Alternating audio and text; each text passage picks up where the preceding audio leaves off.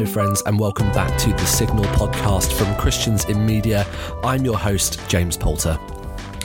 As we head into the Christmas period, we wanted to bring you this special conversation with a dear friend and legendary broadcaster, Sheridan Voysey. Many of you may know Sheridan from his appearances on Pause for Thoughts on Radio 2 with Chris Evans, or on the multiple different campaigns that he has been running this year around some of his book launches and many of his other media appearances at also many conferences throughout the UK.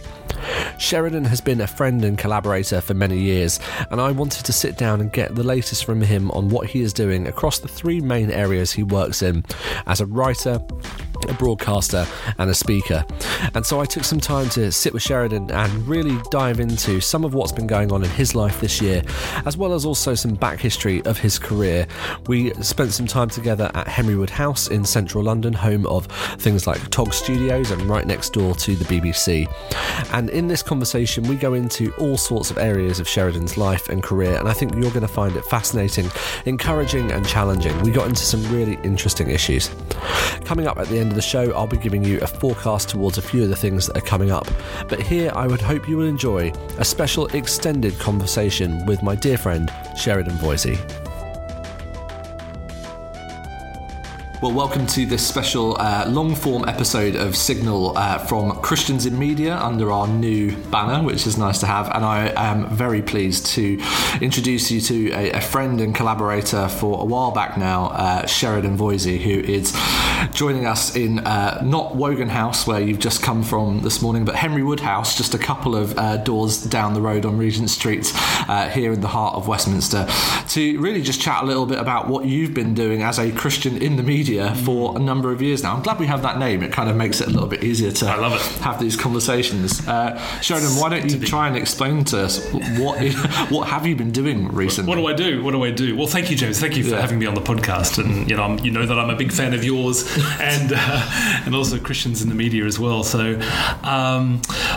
the last 25 years, it's been writing, speaking, broadcasting. Those have been my three things. And the majority of time has been spent with broadcasting until I then moved to the UK from Australia in 2011, where then it's been primarily writing, speaking, and broadcasting. Right. Yeah. So while I'm highlight in the middle there. Highlight in the middle. Yeah. Okay. So while I'm not hosting a show anymore, which I miss every day, I do get to do things like Pause for Thought on Radio 2, and find myself on the other side of the desk, probably on average maybe once every fortnight now, contributing to some show here in the UK, Australia, the US, South Africa sometimes, with my kind of author's hat on. Right. So it's been a really interesting switch around of being all those years hosting to then primarily as a contributor bringing something else. And it's got me really thinking in the last few years, would I ever go back to hosting shows? Because when you host, you are there to facilitate somebody else's story,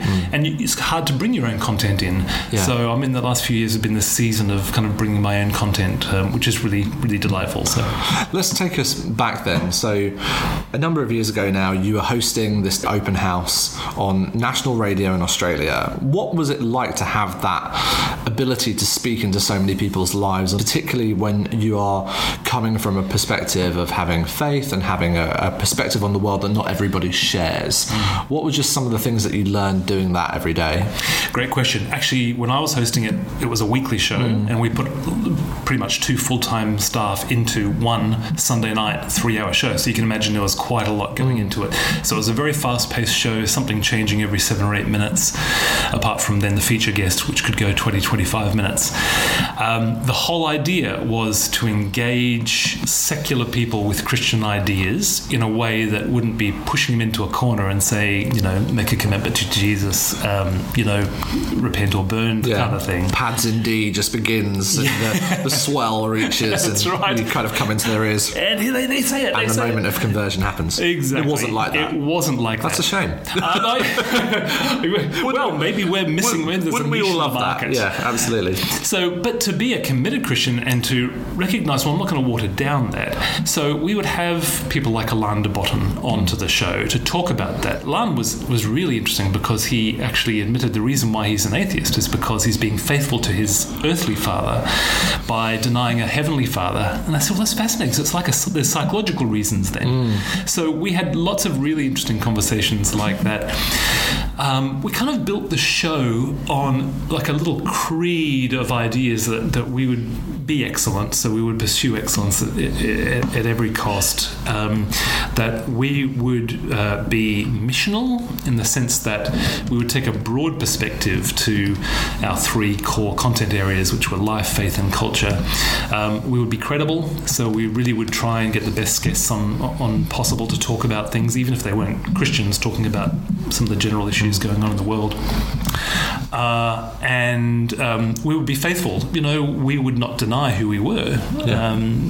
So it was bringing all of those things together, and we had some really special times there with all sorts of folks calling into the show from all sorts of religious backgrounds or no religious background, and so getting to host that to launch it and to host it for those years was a great dream come true. I mean, during that time and since then as well, you've interviewed literally hundreds of people. I think it's 2,000 last count. So there's so many different voices that have had the opportunity to challenge you, to speak into your life.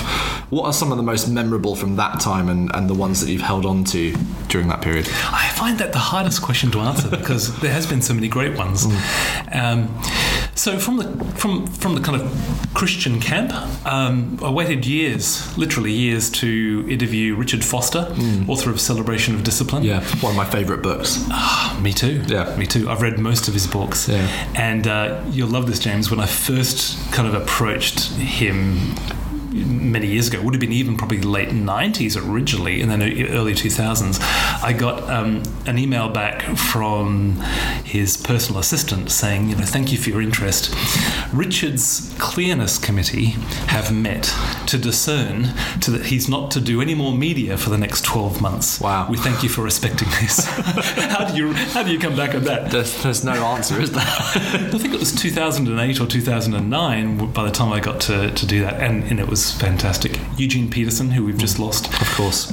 He was great, although frustrating because he spoke so slowly. Yeah. And in radio, you're just waiting for, it's all that time. You want the moments. Yeah, exactly. So it was good. The challenging ones that were just fascinating was Brian Deacon, who is the actor who played Jesus in the Jesus film. Yeah. A controversial thing in and of itself in many ways. Yeah. This is the 70s one. Yeah. Yeah, absolutely. The most watched film in history. Exactly. He's not a Christian. Yeah. And so to talk about that, and he said, well, I came as close as possible while I was shooting that film. And unfortunately, one of the aspects was then seeing the, some of the negative aspects of the kind of large American church at work. Yes. That he didn't like to see. And yet we had a great conversation as to where he was at now. That's where I came alive, is in the middle of those kinds of conversations. So Brian was interesting. And of course, that journey with the show and broadcasting on a regular basis kind of came to an end a number of years ago, and then you came to the UK. What prompted that move? Why come here, of all places? I mean, you had the sunny warmth of, kind of the Gold Coast keeping you happy, to the somewhat mediocre greyness out of our window this morning in Westminster. Right. What prompted the UK? Why come here? Yeah, so many people. In fact, there was the leader of the National Psychics Association in Australia. Yeah. When he heard, so this is the kind of people that we were engaging. He said, "Why on earth are you going to the UK?" And he was a Brit. He said, "Why? No, I came over here 20 years ago to get away from all that." A whole book has been written about that, quite literally, called Resurrection Year. During the 10 years that all of these dreams were coming true, including that open house show that we've been talking about, and all these other great things happening for me in career and ministry and things, my wife and I were trying to start a family, tried everything that we felt comfortable trying, and that came to a screaming halt on Christmas Eve of 2010, when we got the second of two phone calls. The first one on our very last embryo being transferred after our final round of IVF, after 3 years of trying to adopt and multiple rounds of IVF and special diets and special supplements and chiropractic. Don't know what we tried. Chiropractic, healing prayer. We tried everything. Final embryo to be transferred. We'd already decided this is it. This doesn't work. We're moving on. We were told we were pregnant, and family and friends had erupted in applause, and there was jubilation. And then, quite literally on Christmas Eve, we got the second call saying, "I'm sorry, we got it wrong." And so that just brought everything down, particularly for my wife. And Marin really only had two dreams in life. One was to become a mum, and the other one was to live and work overseas. And so it was time for the consolation prize. Right. And when she got offered a job at a little university called Oxford University. Heard of that. Heard of that? Yeah. We saw that as kind of God's new beginning for her, and it really was a new beginning. Yeah, of course. For her. And so, not for me. So you come to the UK, and you come settling in, and despite the president of the Psychic Society not seeing it in the crystal ball somewhat before, these kind of major life moment kind of happens of the disappointment of what's happened with the infertility, and it's a journey that you and I have both kind of been on and discussed, but something that is very hard to reconcile with our beliefs in what God says about kind of going into the world and multiplying. But you've had this ability since then to really tell that story as you've come to the UK, and in many ways impart that to many other people that have birthed so many other ideas from it. What's that journey been like of kind of seeing that story, particularly earlier this year when it went very much into the mainstream media? You were doing interviews for the BBC, the book was coming out, the opportunities to kind of talk about that topic that is so often left hidden and often actively hidden. What has been the biggest thing you've learned from going through that process? It's been a difficult one, because this is not the topic I really wanted to go public on. It was Adrian Plass, who a number of our listeners will know, Christian author, who suggested that I should write our story into a book, and it wasn't even on my radar. I was thinking elsewhere about other books. But when I came to the UK, everything closed down. BBC weren't returning my phone calls at that stage, even though I was being, put forward by well-connected people, and publishers were turning me down because I didn't have any profile here. Which year was this? This was 2011, right? And then moving to 2012. Yeah. So then I started writing Resurrection Year in 2012. Got rejected by publishers here. One publisher said, "Come back to us when you're famous," and I'll work on that for the next couple of weeks, and I'll get back to you. Yeah. And then it was picked up by Thomas Nelson, biggest Christian publisher in the world, top 5 mainstream publisher in the world, and then it came out in 2013, and then things started to move on from there. The first few years being here were tough, I have to say. A good deal of that to do with identity. I think it's the great human question, who am I? Yeah. And the great answer to that for the Christian is that despite any other role that I might have as a mother, as a father, as a media person, as an artist, as a business person, whatever, other roles that you fulfill, the greatest message that we have is that actually you're a child of God, and all of those other roles are good, but they're secondary, and they can go. Being a child of God is central. I had spoken about this, I had written about it, but then when I came to the UK, I realised, actually, Sheridan, the majority of my identity was tied up in being a broadcaster, front-facing, public-facing person. When nobody was listening to me anymore, I felt, bereft. So the big journey has been really rediscovering who I really am at my deepest level. Going public with the story was another matter. That then took me into very different areas that I never really wanted to, or I dreamt of talking about. But I have to say, James, it's been the most fruitful few years possible, because it is connected. You asked me what I've learnt.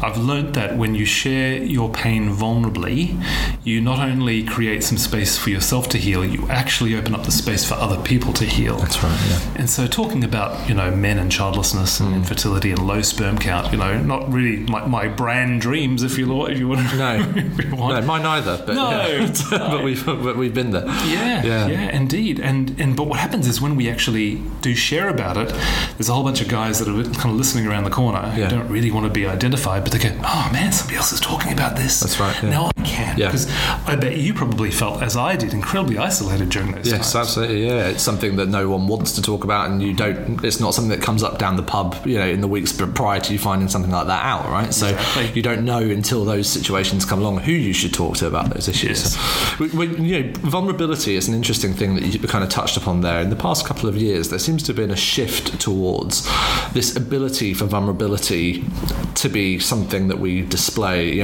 Obviously people like Brené Brown who've massively catapulted that through her TED Talk and recent books into a space where it feels acceptable to take what used to be unacceptable into the limelight and then talk about it. Do you see that this is, a movement that, particularly for us as men, and particularly men in the media, are going to finally be able to kind of realise some of those problems that we should all have been talking about many years ago finally come to light? Do you actually see a tidal shift happening, or is this just a one-off issue? I wouldn't say it's a tidal shift, but I think there's definitely a wave building. Maybe that's the metaphor to use. Last year, when I was shooting something for BBC Breakfast, me and the cameraman got chatting, and he said, last night I was in the pub talking with my mates, and we got talking about depression, and it turns out some of the guys were on antidepressants. And he said, a decade ago we would never have shared about that because we would have been kind of seen to be weak. So there's progress being made on that. And then I got a bit cheeky and I pushed him and I said, what about low sperm count? Could you talk to your mates in the pub about that? And he said, no. If anything, we'd be joking about the opposite being the case. Yeah. So the wave is building, and people can share things now without too much fear of some sort of slap back in a way that we never could build before. But we're not quite there yet on some issues. But I think it's building, and I think the more that we can actually take those vulnerable moments in appropriate times, you can overshare, and maybe there's a counter argument at the moment that we're just kind of getting a little bit too immersed in our own stuff. Over emotional, some people would kind of also accuse it of, which in the church has always been seen as something potentially negative. Right, and just always putting ourselves in the centre of the stories. Oh, this is how I feel, and this is what I went through, and before we know it, it's almost this, back in the 80s they used to have these encounter groups, where it was only about getting together and sharing the deepest things of your soul, and if you didn't share anything deep and dark and terrible, then somehow you hadn't been truly authentic. Almost feels like we're doing that a little bit now, and so I'm waiting for maybe a little bit of a pullback, but the right people need to be doing it, and some of us need to pull back. I somewhat see that as a counter to a lot of the digital culture that we live in today, is that so many of us know so much about one another on the surface level already that maybe finally, if anything, it's giving us the ability to have to fill that vacuum of, we can't talk about what did you do on holiday, because we already know. We can't talk about what we were reading last week, because we already know. But what a great insight. We have to maybe now kind of go to the emotional space. It's the only thing that we aren't actually talking about, or we aren't sharing because the data stream doesn't kind of provide it. How are you coping with that kind of shift towards digital, particularly as someone who has to make their living by being publicly out there all the time, and talking about this new book that you've got coming in March, there's a new documentary next year, that's a compulsion, I suppose, almost to have to be always on, particularly when you don't have a one fixed career mode. You're a freelance person making your own way in the world. Do you feel a tension there that you have to always be on and showing a version of yourself, whilst also in many cases dealing with these really tough emotional issues as well? I really do. Just this last week I was leading a retreat up in Scargill House in North Yorkshire, and I didn't tweet or put anything online the whole week, and I felt anxious every night that I hadn't. But it was such an intense retreat because we were dealing with people's broken dreams, and I think I did 10 sessions in 5 days, so it was really quite intense just in terms of content. Then there's meeting together with people afterwards and praying with people and things. I did not have any headspace to post anything, and I was noticing the anxiety in the back of my mind. I'm not putting anything up on Facebook. People don't know what I'm doing. hang on, Sheridan. Is that really, really necessary? There is a time to draw back, to go deep with a few people. That doesn't have to always be public. And yet, yes, this is part of the space that we live in. So I find it a tension. The way that I deal with that tension is, number one, trying to post stuff online that really will be beneficial to other people, not just always self-promotional.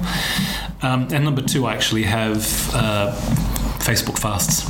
I actually come off for a month, at least 1 month a year, to kind of come off social media, just to kind of keep those anxieties in place. Remind yourself what it was like before we had all these things. Exactly. I try and cling to that when I can as well. Tell us about what's coming next. You're working on this new book that's coming out in March. What can you tell us about that? It's called The Making of Us, Who We Can Become When Life Doesn't Go As Planned, and it's following on from Resurrection Year. There was a book in between called Resilient, but this is kind of following on. Resurrection Year was a memoir talking about our story, coming to the UK, starting again, and that's kind of opened up doors around the world to help people, not just with infertility, but all sorts of broken dreams, career dreams, artistic dreams, all sorts of things. I've got 300 or 400 emails now from people who've shared their stories as a result of that. So that's been the kind of world-changing event. And then this book follows on from that, because I noticed that in those emails there were two common themes. Now that this has happened, might be a divorce, might be not having children, might be not having a second child, same grief. Now that my art hasn't made it to the masses, now that nobody's downloading my music off iTunes, whatever it might be, I don't know who I am, and I don't know what I'm here for. The two great questions. And you kind of think, didn't we answer those back in the 20s or 30s? And they've come back again.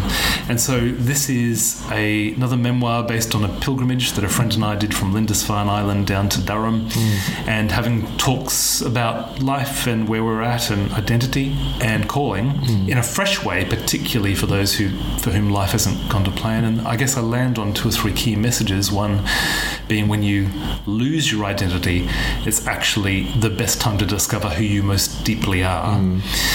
And secondly, that this tragedy that's happened to you, or this thing that's happened to you, or this great disappointment that's happened to you, could actually be the making of you. It could actually be the catalyst that brings your greatest gifts to the world. And if you manage this right, this could really be a great source of powerful service to other people. So those are the two messages. I find myself in this position, as you know, at the moment, going through career transition, and many of us go through career transitions as a large part of our life experience, I suppose. You think of these moments. How much, when someone goes through that, do you think that they should focus on redeeming what has gone before versus focusing on what should come next? Where should the balance be? Good question. Number one would just be, what is your immediate need? And so if you actually know that within 6 weeks there's not going to be any money for rent, well then you need to focus on the future and just getting something stable. Once you do that, I would say, if you can carve out time to actually start to process the past, it can be profound. It really can be profound, and it can take a while, so don't rush it. It can be like a little project that you've got kind of going on in the background. Journal it, talk to somebody about it, read books about it, explore these kinds of things, talk to close people to you, and just start to unpack, who was I then? Was it who I was meant to be? What of that season can I learn from? And what of the space that I now have is actually going to be there as a channel for God's blessing and power to actually flow through? That's kind of the big metaphor that's come out of this. Then when we lose something, there's a space in our life that's been made. And I've discovered, just like the Apostle Paul, he said, when I'm weak, actually then I'm really strong. The verse we don't often look at is 2 Corinthians 4, where he talks about all the persecution he's experienced and other apostles have experienced. He comes up with this really intriguing phrase. He says, death was at work in us, but life was at work in you. And it seems to be that when we have those little deaths, those little things that are lost, careers or family members or relationships or whatever, if we put them into God's hands, they can actually become spaces through which his power and blessing can flow to other people. That's what we've experienced with being childless, is that space opened up a channel through which now a lot of people are starting again from their own broken dreams. I had a Carmelite brother, a monk, listen to my story, and he said, would you look at that? Would you look at what God's doing? The lack of a birth in your life is birthing life in others. Yeah. It's like, whoa.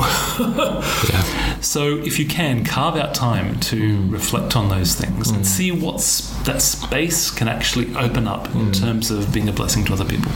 Often when these things happen, like your example with childlessness or kind of the loss of a family member through something, that is often, there's no one to blame for that situation, and so we turn our blame often to God.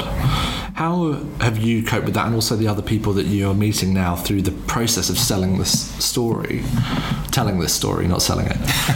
Although I'd like to think I'm telling it, but there's a bit of both. Or both maybe is connected. That was a faux pas.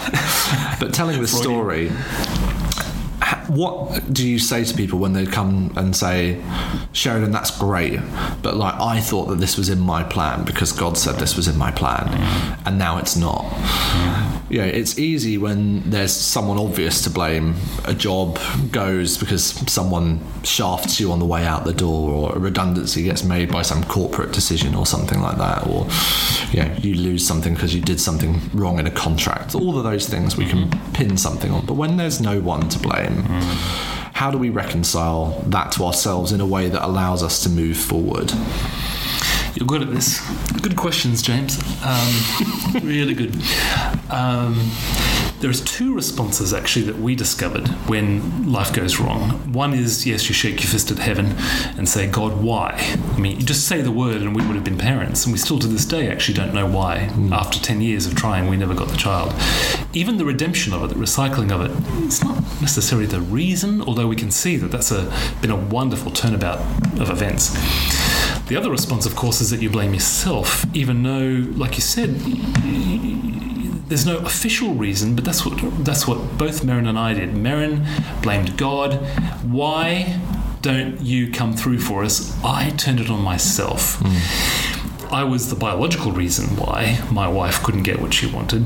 But I started to think, well, maybe you're the spiritual reason. Maybe you're not standing in faith enough. Maybe the prosperity preachers are right. You should be naming and claiming and holding and confessing and all of those things. And so I tried that at one stage. I've tried everything else. Yeah.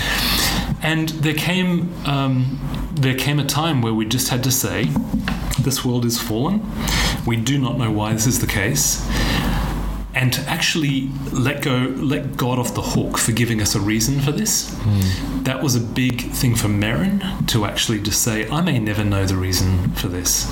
And to not, you almost have to forgive God, even though he's done nothing wrong, but to actually let him off the hook, that we say, well, you must give us at least a reason so we have an answer to why. And for me, there was almost a bit of self-forgiveness, even a sense of, I didn't choose this. I can't see anything that I did in the past that would have made me have a low sperm count. And with the whole faith thing, I just had to go through that and see that it was a load of rubbish. And then just go, drive me back to scripture, see that all the prayers that Jesus really blessed were actually prayers of, you can do this. Yeah. And he said, I haven't seen such great faith in Israel, I'm going to give it to you. That's all it was. And so it takes you deeper, it takes you bigger. But there's no doubt that there's a process to go through in working those kinds of things out. And it can take years. So there's no short answer. The big answer is to journey through it and stay in the room with God. That's what I would say is just, Merrin and I have a saying about our relationship, that we try and stay in the room when we're arguing rather than run out and slam the door. Try and do that with God as well. You're working these problems out very much in public, in the media, and also in a specific strand of the media, which is both the Christian press as well as also the kind of the national media as a Christian. And you said on a recent podcast that why does anybody kind of out themselves as a Christian these days? It's not a particularly helpful thing to do, because it puts you into a certain bracket, perhaps. What are you doing, if anything, to avoid being put in that bracket, or are you happy being put there? My prayer, always with the stuff that I do in public. So yeah, just a couple of weeks ago, it was the Telegraph. Sunday Telegraph newspaper. Before that, it was Daily Mail, and then the Radio 2 stuff. And there's been lots of stuff on Radio 4 and BBC Breakfast and BBC News. And my prayer, whenever I go into that, because it's probably just me, but whenever I walk through the door of the BBC, I do feel a certain pressure to secularize. Yeah, I think it's probably just my own insecurities, but you kind of feel this is a different space for me, even though I gravitate to radio studios. You can't keep me away. And so my prayer is always, God, may I be faithful to who you are, and may I be appropriate to the segment that I'm doing. And so straddling both those lines. And so if I'm going to do a secular newspaper interview or go on Pause for Thought or whatever, Pause for Thought's great because I can be a person of faith. Yeah. That's specifically why they have me. That's why it's there. Yeah. In fact, one of the producers on one of the scripts actually said, no, you need to put more God into this one. So I've never heard that before. So, which is just brilliant. But it's trying to be faithful, so not backing down from who I am and who God is, but also being appropriate to the segment and being appropriate to the spot, and so not trying to push it out of the boundaries of what it is into what I want it to be. And so that means that my 20 years I've been wanting and trying to speak faith in a way that will make sense to the people that are walking down there in the street that we can see from here. So I get away from Christian jargon and those kinds of things. So those are the two prayers that I have. Hopefully that helps. It does. One of the things we've returned to a couple of times in this conversation and conversations we've had before is around developing, you said it yourself, kind of spiritual disciplines, or that Richard Foster book, that Celebration of Discipline, one of those kind of things that we often return to on the show because so many of us are trying to deal with how do we ensure that we are coming back to our roots in faith on a day-to-day, week-to-week, month-to-month basis, whilst dealing with all of this craziness that we inhabit in the kind of media world.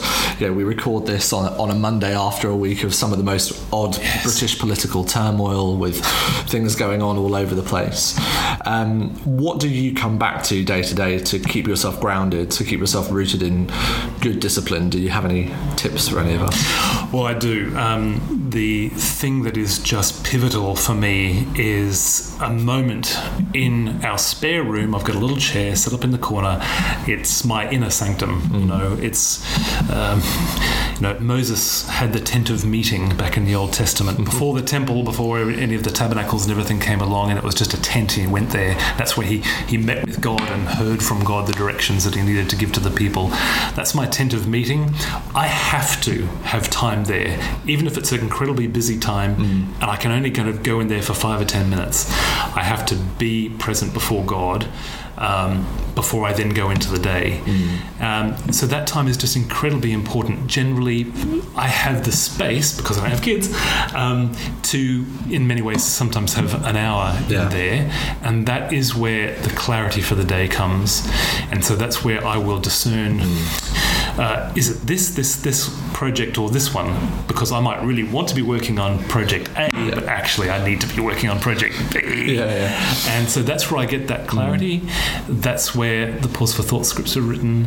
That's where the devotionals that I write come out. That's where the book breakthroughs happen every day. It's just the way I write. I have at least 3 major literary blocks, and I get up out of my desk in my little office studio there. I go into the tent of meeting and I wait. And I just wait. And sometimes I'm waiting for a while. So that is key for me. The other thing recently has been working out kind of your mapping your energy. I'm particularly strong in the morning, and so those first few hours, leading up to lunchtime, I protect really quite viciously from meetings or from anything, because that's my most productive time. I now take 2 hours off in the afternoon, which was really hard for me to do because I thought everybody else is working, I should be working. But the good thing about us freelancers is we can actually manage our own time, and that 2 hours... Those of us who are good at it can. Right. Right. Disciplines, right? And that 2 hours, I'll walk the dog, I'll have a little bit of a rest, then I'll actually come back and I'll just do the next few hours. I'll work up to 6:30, and it'll be much more productive. So those are the two kind of key things for me to then being productive and trying to work with God in the midst of all the things, like you said, all the deadlines that come every day. Creating space is what we need to. So the last thing I really want to ask you about is kind of this Magi documentary that's coming next year. Why focus on the Magi, these strange men and women that marched across the sands? What's the men? They would have been. I'm sure there's some women somewhere with them. Well, good, very good point. Very good point. How many people were there? We don't know. No. We talk about 3 wise men. It could have been a dozen. Who knows? It could have been 5. Could have been less than that. And probably with a harem and some camels and other things kind of following them around. Exactly. To actually have the big crowds that would have been following along. Marin and I had a US TV crew come and do a documentary on us some years ago. Just a couple of years ago, called A Journey Through Broken Dreams, and that was based on the Resurrection Yearbook. And then they came back to me and said, look, would you be interested in hosting something? We're looking at something on the Magi, and the Magi for me just brings everything that I'm about together. It's about spiritual journeys. It's about it's not about it's not an in conversation with one faith group. It's actually one faith group over here going to seek the king of another faith group over there. What's going on? Why? So it's about spiritual journeying, lots of mystery as to who they are, where they were from. And so this documentary is going to be exploring that. There's 3 ideas as to where they're from. Were they Arabian? Were they Babylonian? Were they Persian? For years I thought they were Persian.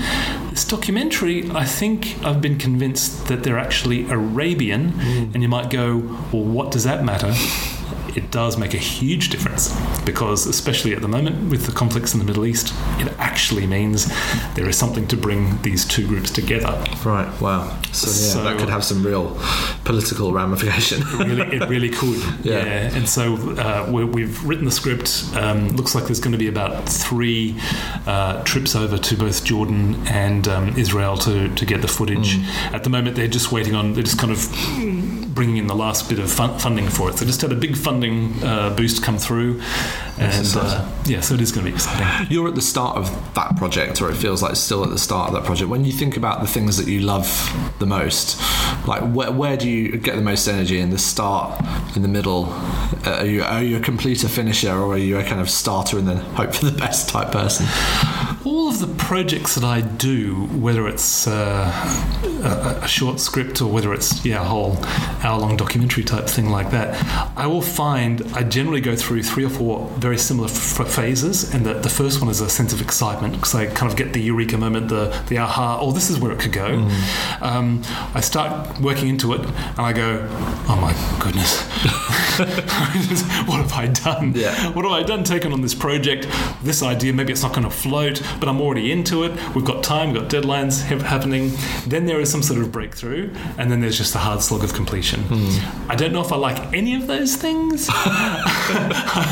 But there was an author, I can't remember their name, and numerous people have been associated with the quote, but they said, I don't like writing, I like having written, and that's definitely me. I like afterwards, at the end of the day, being able to look back and say, you know what, there's some good paragraphs there, but in the process I find it hard work. So it's only radio really that I can walk into and feel like I'm energized in the moment. Generally it's, for me, the other projects, it's afterwards that I can go, okay, that's good. Well, we hope to look back on some good work in the next couple of months and have you back to talk about it when it's ready to be shown. But thank you so much for taking the time, Sheridan. It's lovely to spend time with you as always, and blessings for everything that's coming in the next year for you. Thank you, James. Great conversation, really enjoyable. Thanks.